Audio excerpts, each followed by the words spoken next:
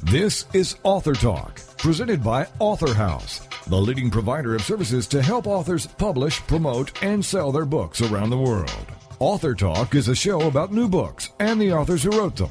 It's an opportunity for prospective readers to hear directly from the writers, to hear what inspired them to write and publish, and to hear all the inside details about their books. Here is Author Talk. Welcome to Author Voices on Air, and I'm your host, Rick Bell. Our next book is the outcome of many years of dedicated service to the photographic industry, and one area in particular, the wedding sector. We all love a wedding. Some of the stories in the book will tease the mind, some going back many years, some only a few. The names, of course, have been changed to protect the guilty, but the stories have not. This book is of a vivid collection of some of the strange and often bizarre things that have happened over the years. Some believable and some very hard to swallow, but nonetheless true. There are a few fascinating facts thrown in along the way to interest and amuse you. Also information about matrimony that you probably didn't know, featuring various traditions and cultures from around the world. 2,000 Weddings But No Funerals is co-written by Les Stubbs and Benjamin J. West, who are both joining me today. Welcome and thank you for joining me. Now, first of all, I believe that Benjamin J. West is the pen name of Colin Haworth. Tell us how that came to be, and also let's start by asking a little of the history behind your friendship, behind your partnership, and how that came into writing this book. Well, Les Stubbs here. I'm the photographer. Benjamin J. West is beside me, or Colin Haworth, as Benjamin J. West is his pseudonym for writing. We are actually blood related, and we're distant relatives, and we only actually met around about 20 years ago. The stories in the book are a lifetime of taking photographs and sharing experiences and laughs with other wedding professionals. My first wedding was covered in 1971, and the nervous Les Stubbs stood in front of over 100 guests on the first wedding. And all these notes have been in the back of my head and written down, and of course when Colin encouraged me to write the book, this is how it came about. But we are actually relations, but only known each other for 20 years, if that answers that. Now, you mentioned there how you worked on this book as a partnership. You've also mentioned that your particular expertise is in photography. I believe that Benjamin has a lot of experience in writing. Tell us a little more about that side of things. I'll pass you over to Colin. Hi. Hi, Colin. This was the third book that I had written. The previous books were The Eight of Spades Alone for Themselves, which is the first part of the trilogy. The second part, which is The Eight of Spades, The End is Just the Beginning, is nearing completion. And the third part will just roll on and follow that. I've also written a book called Weird and Wonderful Yarns, which is by a writer called Mr. Whitehead, which again is me. Why I have two names, I'm not quite sure myself. So, and Les had been going on at me for quite a while about he had lots of stories to tell. We should get together and write a book. And then eventually, that's exactly what we did. I mentioned during the introduction that everybody loves a wedding, and photographs in themselves are, I think, apart from video, photographs are the one lasting memory that people have of that special day, whether it's their special day or a family member, a friend, or so on. What do you think will appeal to the reader of this book about the photographs and about the stories? What's the one magical thing that makes this book work for the reader? Well, this is Les again. This book actually will appeal to absolutely everyone who has been married, been a wedding guest, or just experienced one of life's bloopers. when we say whoops, because these things literally do happen on a wedding, and some very sad things as well, actually, which if you read the book you will see. And all experiences in the book are absolutely true. As we said in the beginning, we've just changed the names to protect the guilty. It's often said that every book has a story every book has a lesson and something to teach the reader. With that in mind, What's the one thing that you would like the reader to learn or take away from reading this book? Well, it's obviously with different traditions around the world, it's how different cultures and traditions are so that they can compare themselves with a little humour thrown in along the way to interest and amuse the reader. They will also be able to compare their own experiences. It's interesting for people, you quite often, it's actually researching the book, how different, even the colour of wedding dresses or where confetti came from, things like this. It's rounded off now is the wedding experience. And it really, all these cultures that have combined together, they've fused together into one, and we're borrowing from other cultures as well. So you can take away from it, as I say, what's in the Far East, what traditions they have, and the simple fact like a wedding dress in the Far East is red because that's a lucky colour. In some Eastern European countries, the wedding dresses are black. So it is very. So it's very true what you say that although all these cultures have their own different ideas and different traditions, but there are also many similarities that have been, I guess you could say, borrowed from various cultures. What would you say is the one thing that you think is universal in most cultures when it comes to weddings? Probably the wedding ring is probably one of the biggest combining things. I think the wedding ring, being that continuous unbroken circle, is one tradition. I think that most cultures do use the ring or some sort of symbol of the everlasting, if you like. You take your partner, your wife or your husband for life. And that's the everlasting thing, and I think that is true about being the marriage itself. Now, we mentioned at the start of the interview how the book contains many stories, some sad, some humorous, certainly very interesting stories. Now, without giving too much away, give us a little taste of keep it lighthearted, some of the humorous things that you write about in the book. Yeah, I'll give you one instance. He was a wedding photographer that is a very good friend of mine. I've got 45 years of experience, and Kevin, my friend, has been around about 30 years. And we have a tradition in this country quite a lot now of going to the bride's home to capture them getting ready before they actually leave for the church or for the civil ceremony. And in this particular instance, Granny wanted to be on the act, and all the brides, everybody's the hustle and bustle of the house. There's things, when you go to the house, there's things everywhere, and it's quite amusing sometimes because as a photographer, it seems as though you're sort of part of it, and you quite often get a bridesmaid that will run through the room in her scanties, in her underwear, thinking, oh, he's only the photographer.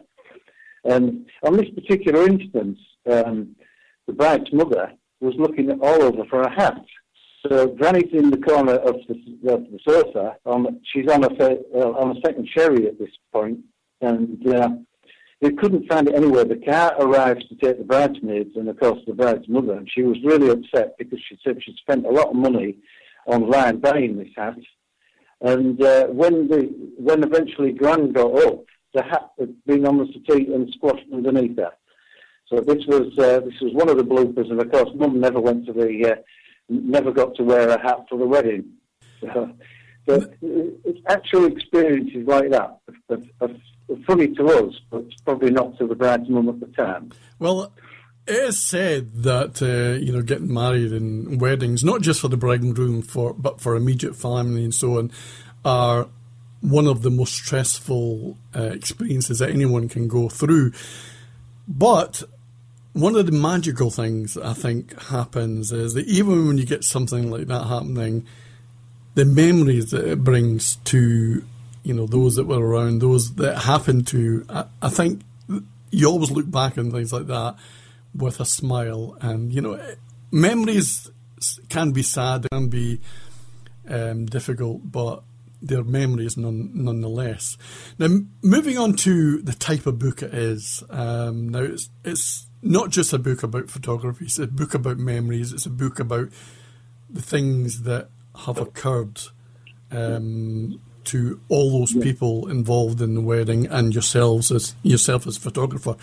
But what would you say is the one thing that sets this book apart from the crowd? What makes it different? Well, the marriage itself, you think, or the wedding experience? The book in itself. What makes it stand out amongst other books? What makes it different? What makes the difference? The book, I've never seen a book like it, and we did look into this, and there's nothing on our shelves in this country anyway that comes anywhere near it. And people that have bought the book and said that, this is brilliant. We've always wanted to read something on this line, and something that is. We've got quotes from the famous about how they're in and out of their marriages and their proper quotations. And as I say, the culture and the simple things that people do on weddings, like in England and possibly the British Isles, we used to have quite often the chimney sweep turn up, and there's a particular reason that they were actually seen as an omen of good luck. But that's in the book as well, and I'll not give that away. You get the book and you'll find that out. But this is an experience, as we said earlier, that everybody has been a guest or involved in a wedding of some form. Whether it's good or bad, it might be, it might be a nasty experience for them because they may be divorced now, but it's still an experience. And if that answers that question. Now, you pointed out that you hit the point there about things being good luck, bad luck, and so on. How important do you think superstition and tradition is to the bride and groom and to those immediately around them in the wedding experience? They are, and a lot of people are breaking away. There are a lot of civil ceremonies nowadays, but they still want to do the traditional things. They still want to get married, they still want to exchange the vows, they still want to wear the wedding rings, and they still want to do everything the same.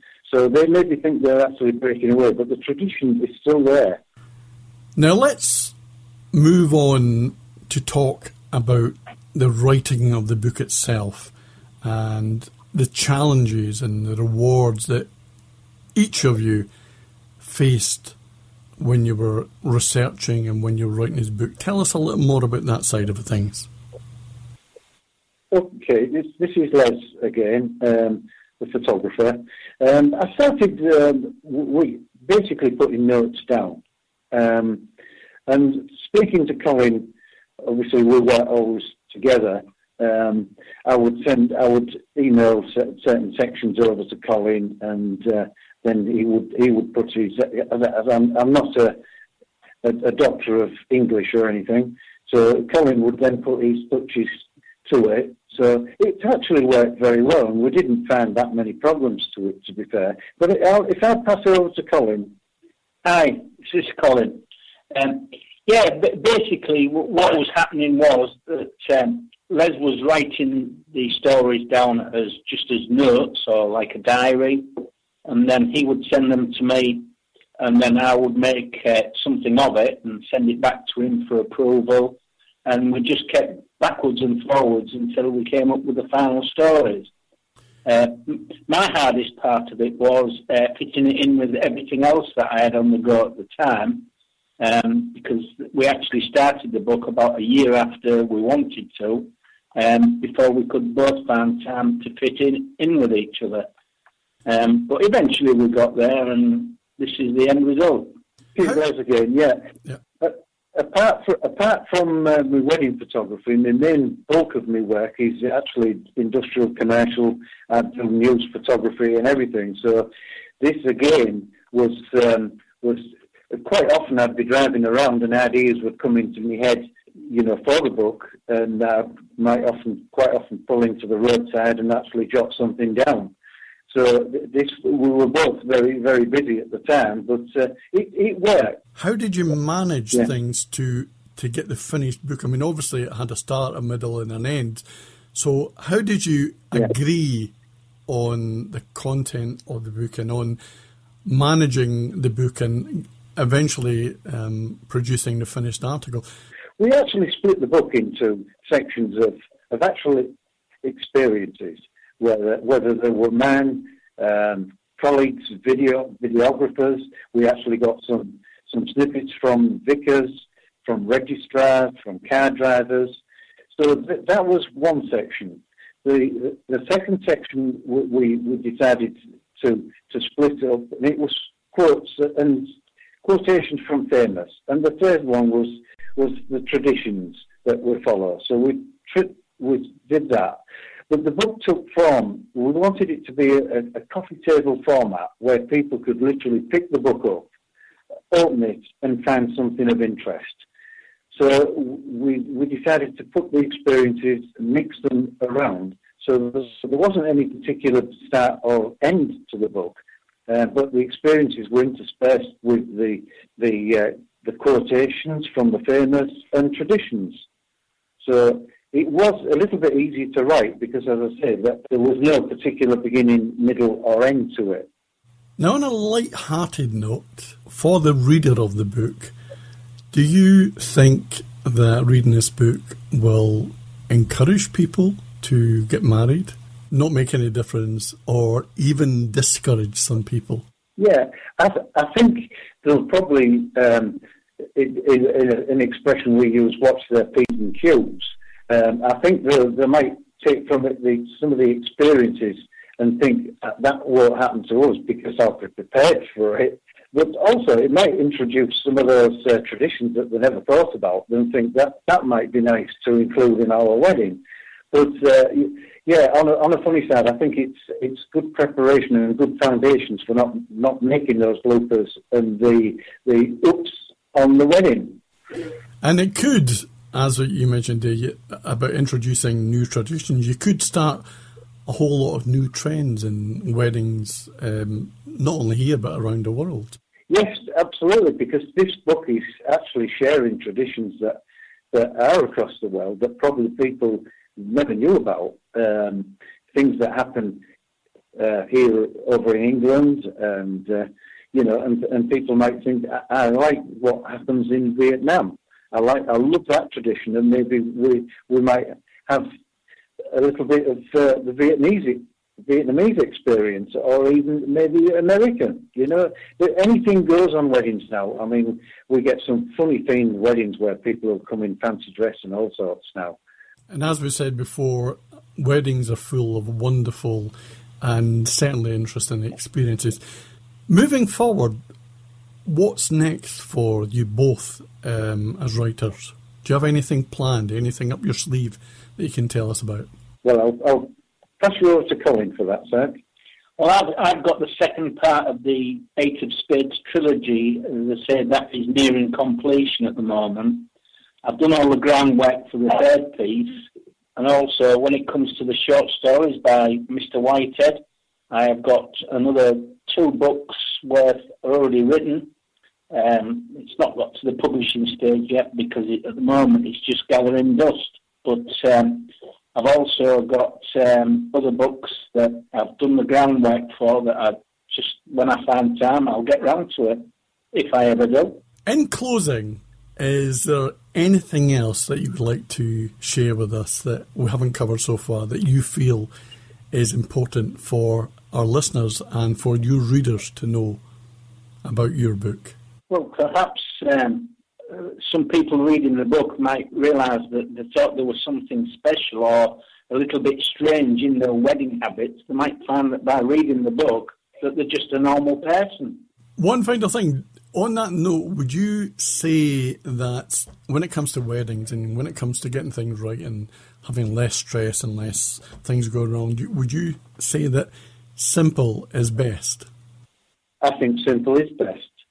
With weddings nowadays, certainly in England and the UK, I think a lot of young couples are getting into it very, very deeply financially. And I think it needs to go back to the simple times. Thank you, gentlemen. 2,000 Weddings But No Funerals, written by Les Stubbs and Benjamin J. West, is published by Author House and is available from the publisher at authorhouse.com/bookstore and all good book stockists. Once again, many thanks to the writers and photographer Les Stubbs and Benjamin J. West for joining me. This is Rick Bell for Toginet Radio. Thank you for listening. You're listening to Author Talk. We'll be back right after these messages. Have you heard? The pages of American Patchwork and Quilting magazine come to life on our new weekly online radio show, American Patchwork and Quilting. Join Pat Sloan, our blogging and quilt designer host, as she talks about the latest trends, ideas, and inspirations. Her guests include quilt pattern designers, authors, quilt shop owners, and our editors, all quilters, just like you. Call in with your questions. Get quilting tips from industry experts. Learn about free patterns. Hear behind-the-scenes stories from our magazines, American Patchwork and Quilting, Quilt Sampler, and Quilts and More. Get the scoop on free stuff and find out more about the best independent quilt shops in North America. To listen to a live show, tune in Monday at 4 p.m. Eastern. Just log on to allpeoplequilt.com/radio. To hear past shows, go to iTunes and search for American Patchwork and Quilting Radio. We hope you'll join us because we know that quilting changes everything. Welcome back to Author Talk, brought to you by Author House, helping authors publish, promote, and sell their books around the world. My next book, The Man Who Murdered a Quarter of the World's Population, factual, it did happen, is centred on a Sudanese lady who was sentenced to death for her Christian beliefs and was made to give birth while chained up by her legs in prison. Her story was broadcast around the world, and here to tell us more about the story and about the book is the author, Ira J. Ira. Welcome, and thank you for joining me. Considering that this is a tragic and very true story, tell us a little bit about how that story inspired you to write this book. Well, it started actually not directly as the Sudanese lady, Miriam Ibrahim, but we were having a discussion in our church men's group, and they were discussing how that lady stood up for her faith, and by standing up, she was able to meet the Pope, and her story went worldwide. In the press. And so we were discussing how one person could change situations in the world. And there were a few men before me who spoke, and they were giving different opinions of who changed the world, like Hitler and Mussolini and etc.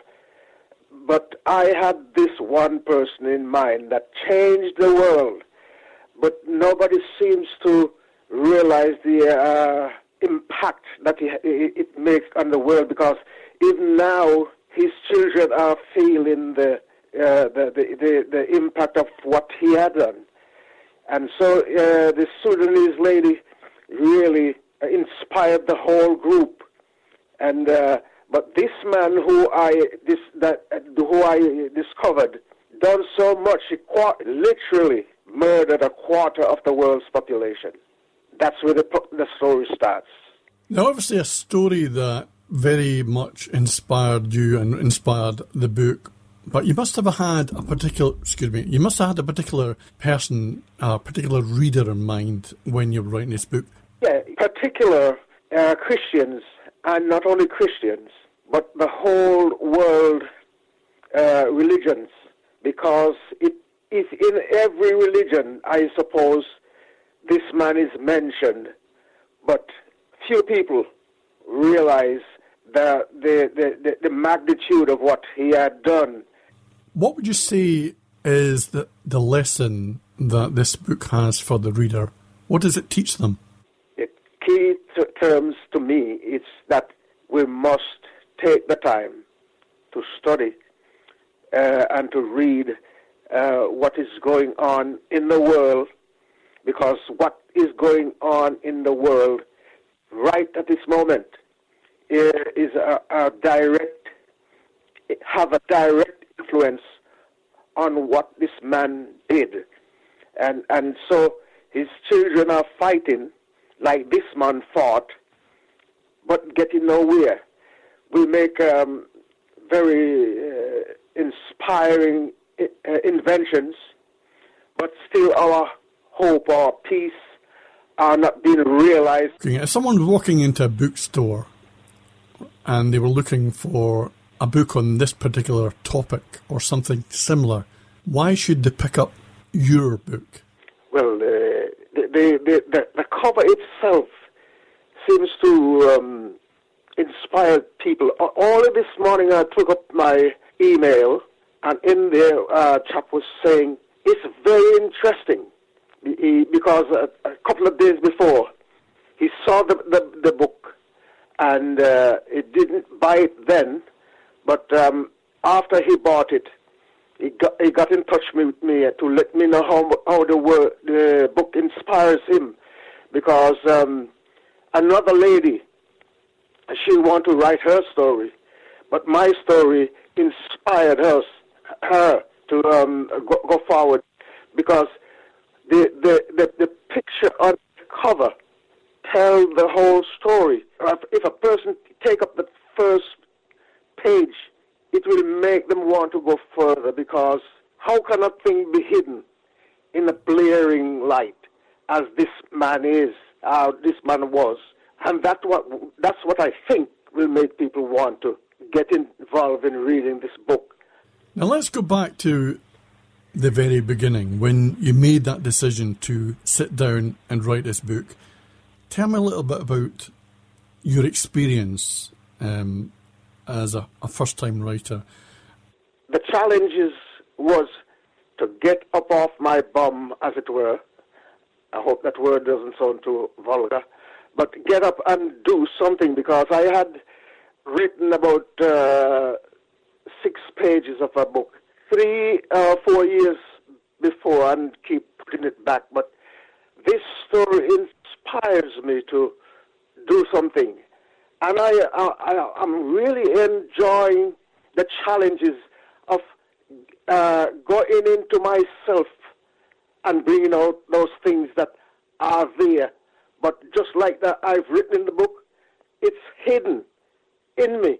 And I'm enjoying it. I'm enjoying the publication of the book so much, because everybody, I suppose, want to write a book. But I have done it. I have the book in my hand, and I am really loving the experiences when I write to my friends on the Facebook and other places. The book is going like wildfire. That's great news. Everybody want to have a read of it. Now, you talked there about how the story inspired you to write the book, but has the experience of writing this book inspired you continue writing, and do you have any further books in the planning stages or in the pipeline? Well, I suppose you heard it in my voice, how I'm enjoying this experience. I am halfway through writing the other one, and I'm hoping that will be probably sometime in October, November, and I have another 2 at least lined up. In fact, each time I sit down quietly and think, there's more books coming to my mind on different topics, not just on the religious side, but on a personal level. It's wonderful to hear someone that is so, if I can use the term, so much in love with what they're doing, the writing, the passion, and so on. In closing, is there anything that you would like to add that you want our listeners and your readers to know about your book and about you as a writer? I will be writing a book. It will be about myself. It's a biography, but that will be next year. I want them to know that no matter where you come from, no matter what your background, I suppose you have read the book or you have seen a little bit of it, that I said that I didn't do well in school. Now that is not because I'm thick, but my where I come from, my dad had a stroke, and so we have to help out where we can. So I miss a lot of schooling, but when I grow up into maturity, and I fell in love with reading, because what reading does, it opens your mind to what others think, and it opens your mind to think yourself, not just about what others have thought and written of themselves. But this is what I would. In fact, one story. One lady come up to me and said, my story inspired her motivation in writing so much that she want to have a talk with me, that I can give her some pointers on how to start the book and finish it. Well, that's great that what you have written has inspired someone else to want to write their own story. Thank you for that. The Man Who Murdered a Quarter of the World's Population, factual, it did happen, is published by Authorhouse and is available direct from the publisher at authorhouse.com/bookstore and all good book stockists. And you can find out more about this book and the author at ira.com. Once again, many thanks to my guest today, the author Ira J. Ira, for joining me. It has been a pleasure, and we wish you every success with not only this book, but all your future writing. Thank you. Thank you very much for having me on the show. This is Rick Bell for Toginet Radio. Thank you for listening. You're listening to Author Talk. We'll be back right after these messages.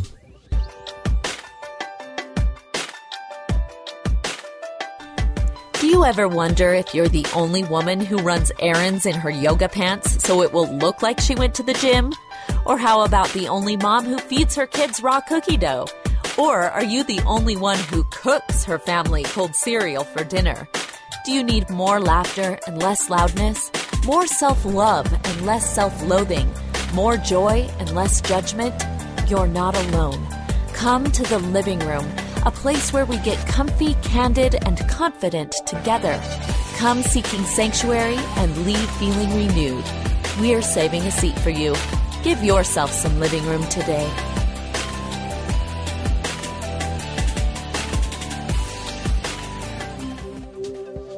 Welcome back to Author Talk, brought to you by Authorhouse, helping authors publish, promote, and sell their books around the world.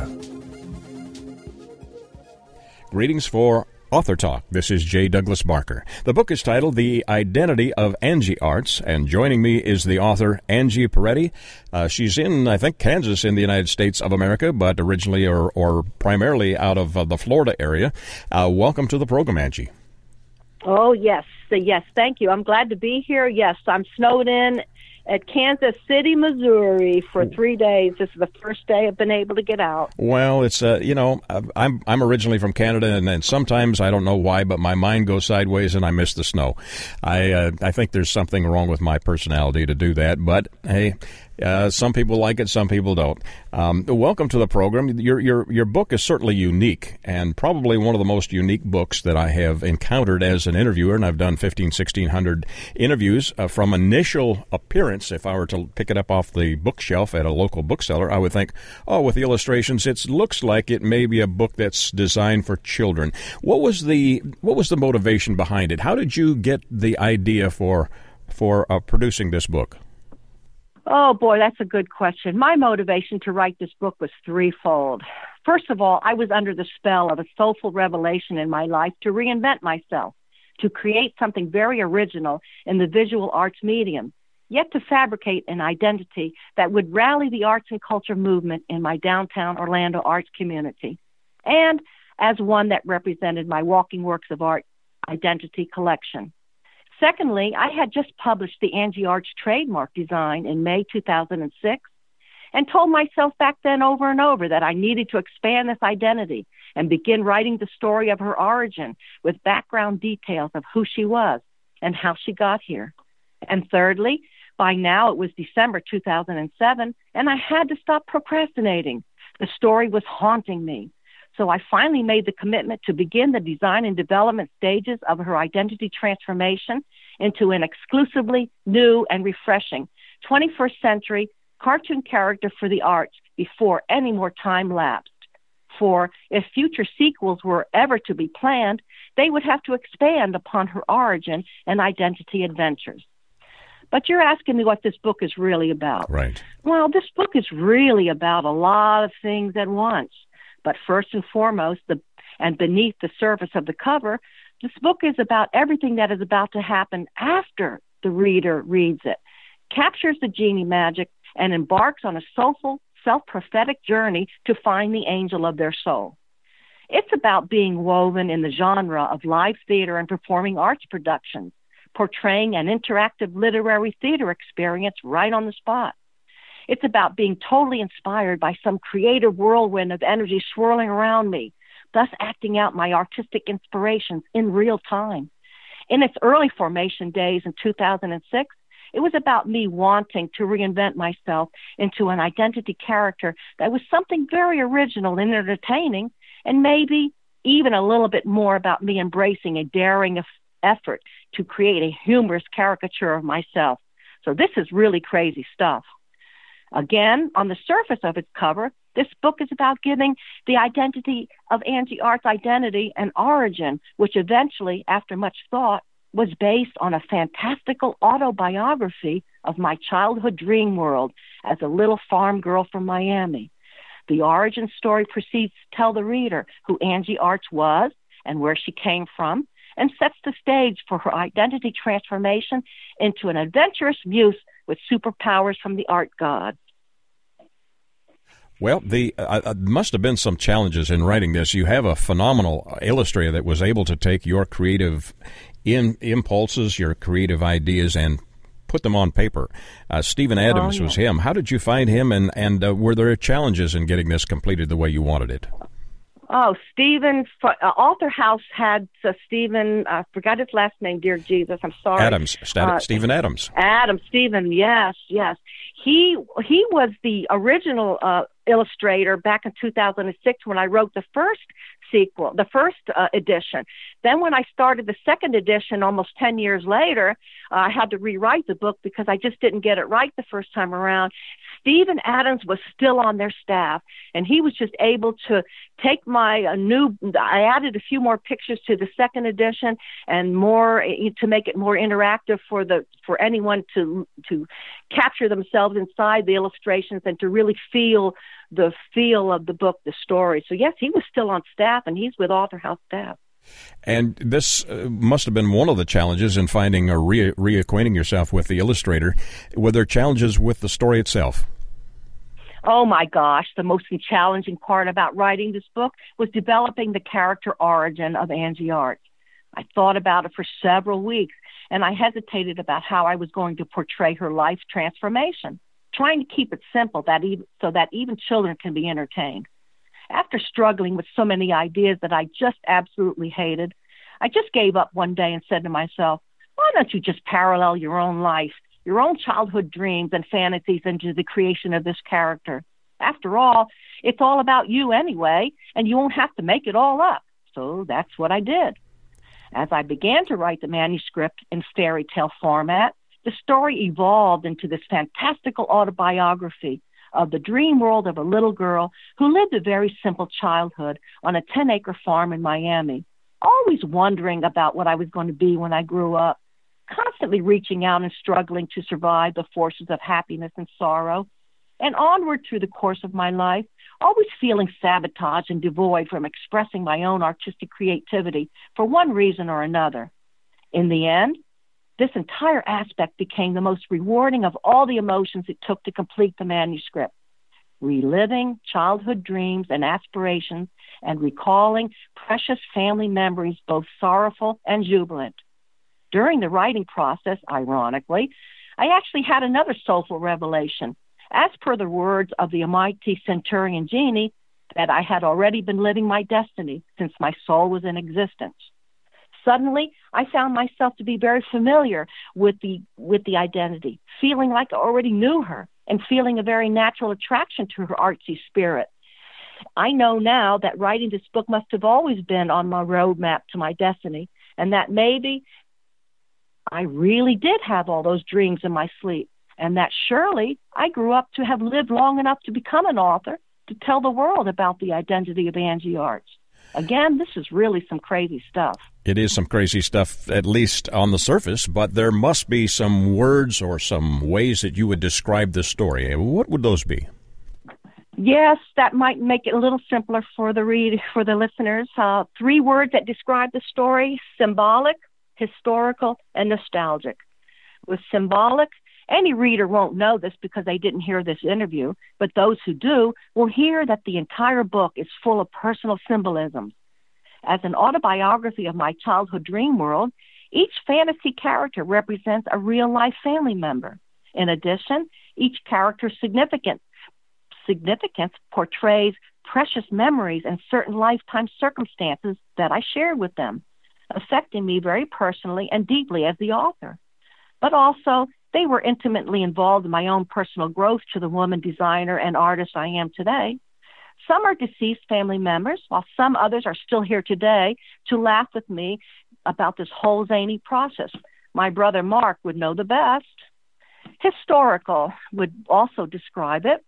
As an author on a mission to inspire the cultural history of the City Beautiful, it was my intention to have created a cartoon character and an artsy icon that represented the arts, and that she might play hostess to a humorous communication platform of a townspeople comic strip with the arts community, and to beckon the art patrons and worldwide visitors to visit the art venues in Central Florida. Nostalgic is another good word. The story really is very simple. Indeed, it was not my desire to write a complicated, lengthy storyline that would not be simple enough to read in 1 hour's time. It is nostalgic because I brought back to the reader's mind the classical fantasy characteristics from several fairy tale stories. For example, Cinderella, Snow White, and The Wizard of Oz. And also brought back some entertaining elements from a few comic book characters from the 20th century, like Superman, Batman, Dick Tracy, Wonder Woman, and Betty Boop. I also revamped some of their individual character traits into the origin mix of this new and refreshing 21st century cartoon character for the art.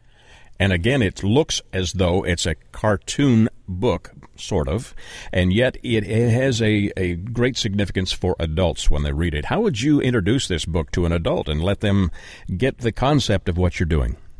Oh, this is how I would simply introduce it. I just give it to them and say, bring a picnic basket and a blanket to Lake Eola. Read the book without stopping. When you're finished, don't break the spell. Hold on to the trance and follow the monument map to the legendary landing spot of Angie Arts to experience an interactive literary theater production, descending from fantasy to reality right before your very eyes. Let a momentary belief in magical fantasy entertain you. Oh, and look for Queenie, too. She's waiting for you, floating somewhere on the lake, to listen to your hopes and dreams. Do you think this book will appeal to only adults, or is this also a book that will attract children and their imaginative approach to life? Yes, I wrote the book kind of to appeal to all ages, from toddlers to seniors, who could be entertained by the power of their own imagination, which we all possess, no matter what age we are. Within this simple storyline, the reader's senses would become captured by a beautiful little princess who only wanted to live her true destiny, who tirelessly sought to know her soulful identity that she dreamed about all her life. In the end, the reader relates his own dreams to the princess's plight and becomes totally inspired by an exciting realization that dreams really can come true after remaining constant and loyal to one's desires throughout life. This is a practical realization that we all must work on our own magic inside our classroom of self-discovery in order to make our own dreams come true. And this message comes directly to the author, to all of you listeners. You have had some challenges in your life. Were any of those challenges, any of the growth of your life, were those things that caused maybe a message to come through that you would be passing along to the reader? Well, yes, I would want. I know the book is sort of confusing in many ways because when you look at it, it kind of makes your mind look one way to the other with the illustrations, with the cover. And so you really kind of don't really know exactly what the book is really you're supposed to take away from it. But I would want adults to really look at the book as a literary work of art, but more importantly, as an expression of the author's artistic creativity, ingenuity, and talent. Perhaps they might relate to my wildest dreams and be surprised who they might find inside their own souls, like I did. And then I would want children of all grade school ages to be entertained by the magical energy of the mighty centurion genie and by the classic disappearing act of Marco, the marvelous magician. And lastly, I would want teen and adults of all ages to become inspired and motivated to spend some time in their own classroom of self-discovery, to think their thoughts inward and really talk to the angel of their souls. Maybe they need to look deeply into the Phantom Prophet's magic mirror to see who they might find. In your writing and producing this book, is this the end of everything, or what is your long-term goal with your creativity?